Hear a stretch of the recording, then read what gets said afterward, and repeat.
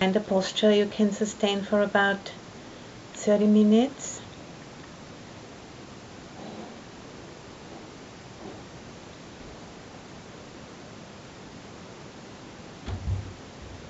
Then just becoming aware how different the body and the mind feel from just 1.5 hours ago when we met.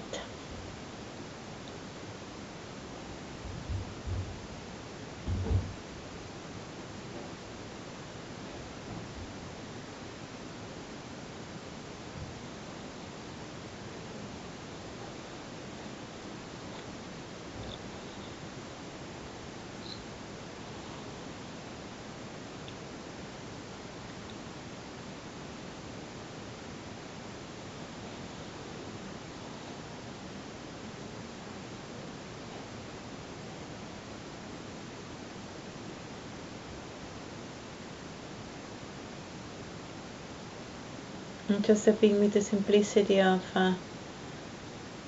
present moment experience.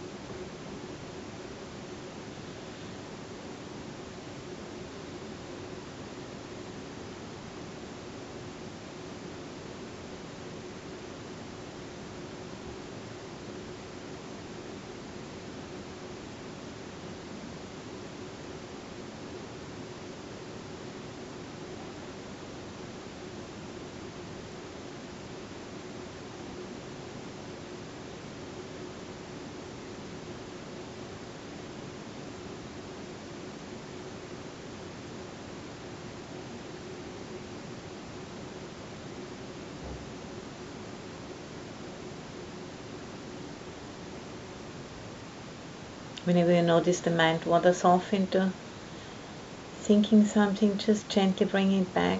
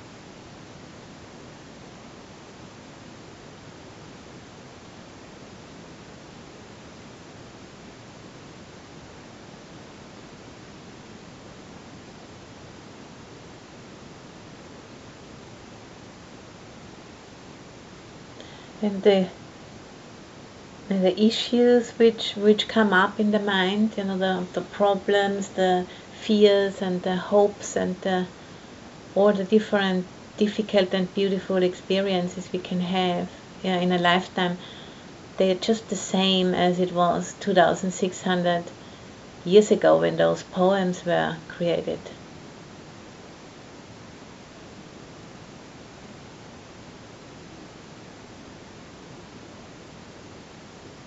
And I was looking in my notes, for something I could read, because it's now in half an hour, so we're gonna go to have the meal, and I was wanting to find something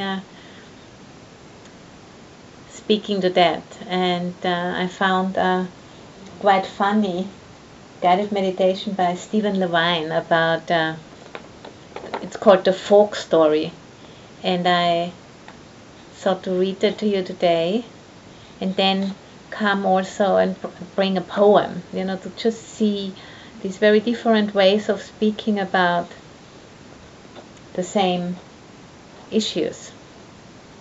And this is from Stephen Levine's book,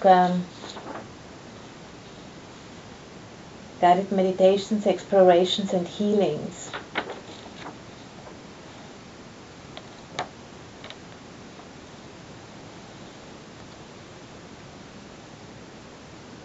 Something to get us, ready for meeting earth element on the plate. The folk story. Everyone knows all too well the infamous folk story and the compulsion it personifies. Watch it lie casually on the table. A metal sculpture, a solid object. It casts shadows. This object is not so innocent as its momentary immobility suggests. It is an obvious implement of attack, a machine of the senses. Notice it cool to the first touch, and how quickly it warms in the hungry grasp. Soon it becomes invisible to the hand, an extension of the desire body. Watch it load itself up for the hoist to the tongue, full of broccoli and expectation. And the rush toward the senses, mouth agape, as the stomach grunts, "Give me, eat." The tongue, a good deal more sophisticated than that animal, the stomach, flattens like a supplicant in full prostration to acquire that first mouthful. Then flips it back towards the ready grinders that release the first rush of flavor. Taste after taste unfolds, textures changing and changing again. The fork long since gone and returned, waiting just beyond the lips for another hit. The tongue has not even finished its swirling and tasting before the desire for more causes us involuntarily to swallow. Though the tongue curls back, almost jumping down the throat after the disappearing food, wanting just one more taste. But the lips remember, as the panic diminishes, that another fork load is but a moment away, and the jaw unhinges like a baby bird's beak to receive the next delicious morsel. Tongue slightly extended, anxious for the next moment to occur. The mind full of liking and disliking, mouthful to mouthful, chew to chew, taste to taste, moment to moment. And desire abates for just a moment at the center of a certain taste or texture as we experience satisfaction. But then the wish for more arises. The hungry ghosts reassert themselves all by themselves, and the clear waters of the mind once again become agitated by longing. That which was an object of satisfaction a moment before becomes something to protect, something to lose. More grief. The swirling waters of expectation and dissatisfaction, unfulfilled, and longing for the satisfaction which lies just beneath our longing. And again the fork tells us to eat our grief. Cleverly it corrals the peas in cream sauce and hurts them toward the mashed potatoes. The stomach full, but the tongue still craving as the final morsel is devoured. Watchfulness has long since pushed itself full-bellied from the table and gone off for a snooze, as the fork unconsciously finishes its appointed rounds. But remembering once again that we are alive, we explore the moment. We take a single bite in a sacred manner, and gradually we are freed from the emergency of desire, that panicky longing which creates such grief. Mindfulness of eating. Awareness heals. But eating doesn't end with cleaning your dish. Later, as you sit mindfully on the commode, be aware of the aftermath of digestion, the processing by the body of those mashed potatoes and gravy, and obviously the corn. And notice the vibrating body you sit in. Excrete with gratitude and awareness. This is the Zen of the bathroom. This is not the end of the folk story.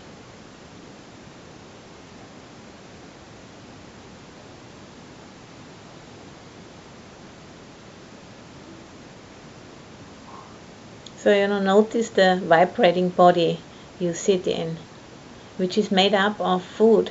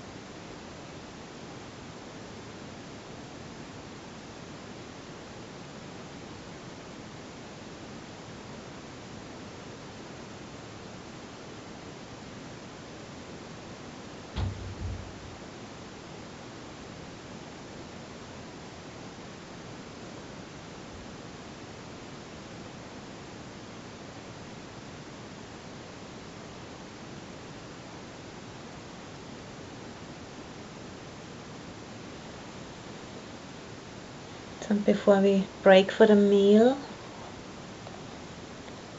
there's one more poem by Bhikkhuni Sundari Nanda. Sundari Nanda, joy of beauty. One morning, after another long night, I was squatting on the toilet, watching it all come out. For the first time I saw my body, not just how it looks, but what it does, turning what is dear into what is waste. I got up and started walking. As the sun was setting, I passed the graveyard. You, my sisters beneath the leaves, as I am, so you once were. As you are, so will I become. There I slept, and there I stayed, examining this mass of flesh and bones, contemplating the many masses of flesh and bones, gently rotting just beneath the ground.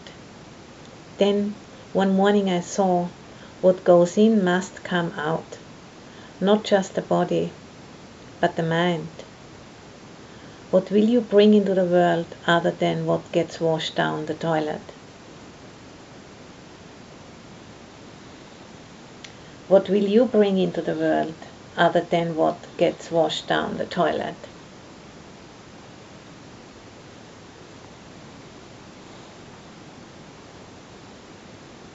Which means, in which way will we cultivate our minds rather than being completely obsessed with taking care of the body, which needs to be taken care of, good enough, but good enough is good enough.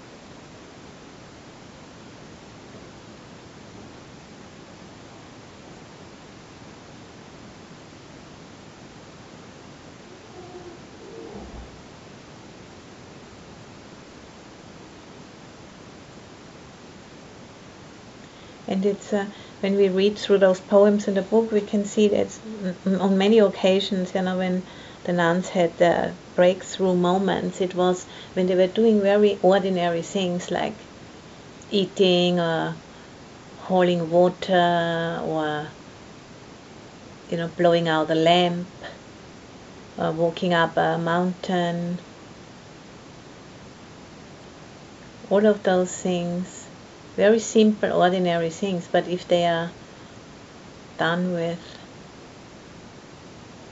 mindfulness, if we are really with what we are doing, they can all become opportunities for getting to know the way things truly are. Not by, making anything particular happen, but rather paying attention in a more full way than usual. So when I'm ringing the bell in a few minutes and you get up and maybe make yourself something to eat or anything what you'll do those next 1.5 hours, just try to use it as an opportunity.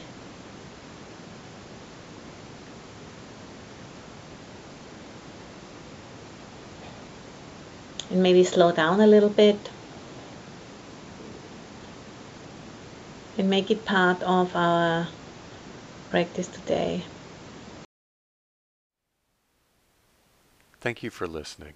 To learn how you can support the teachers and Dharma Seed, please visit dharmaseed.org/donate.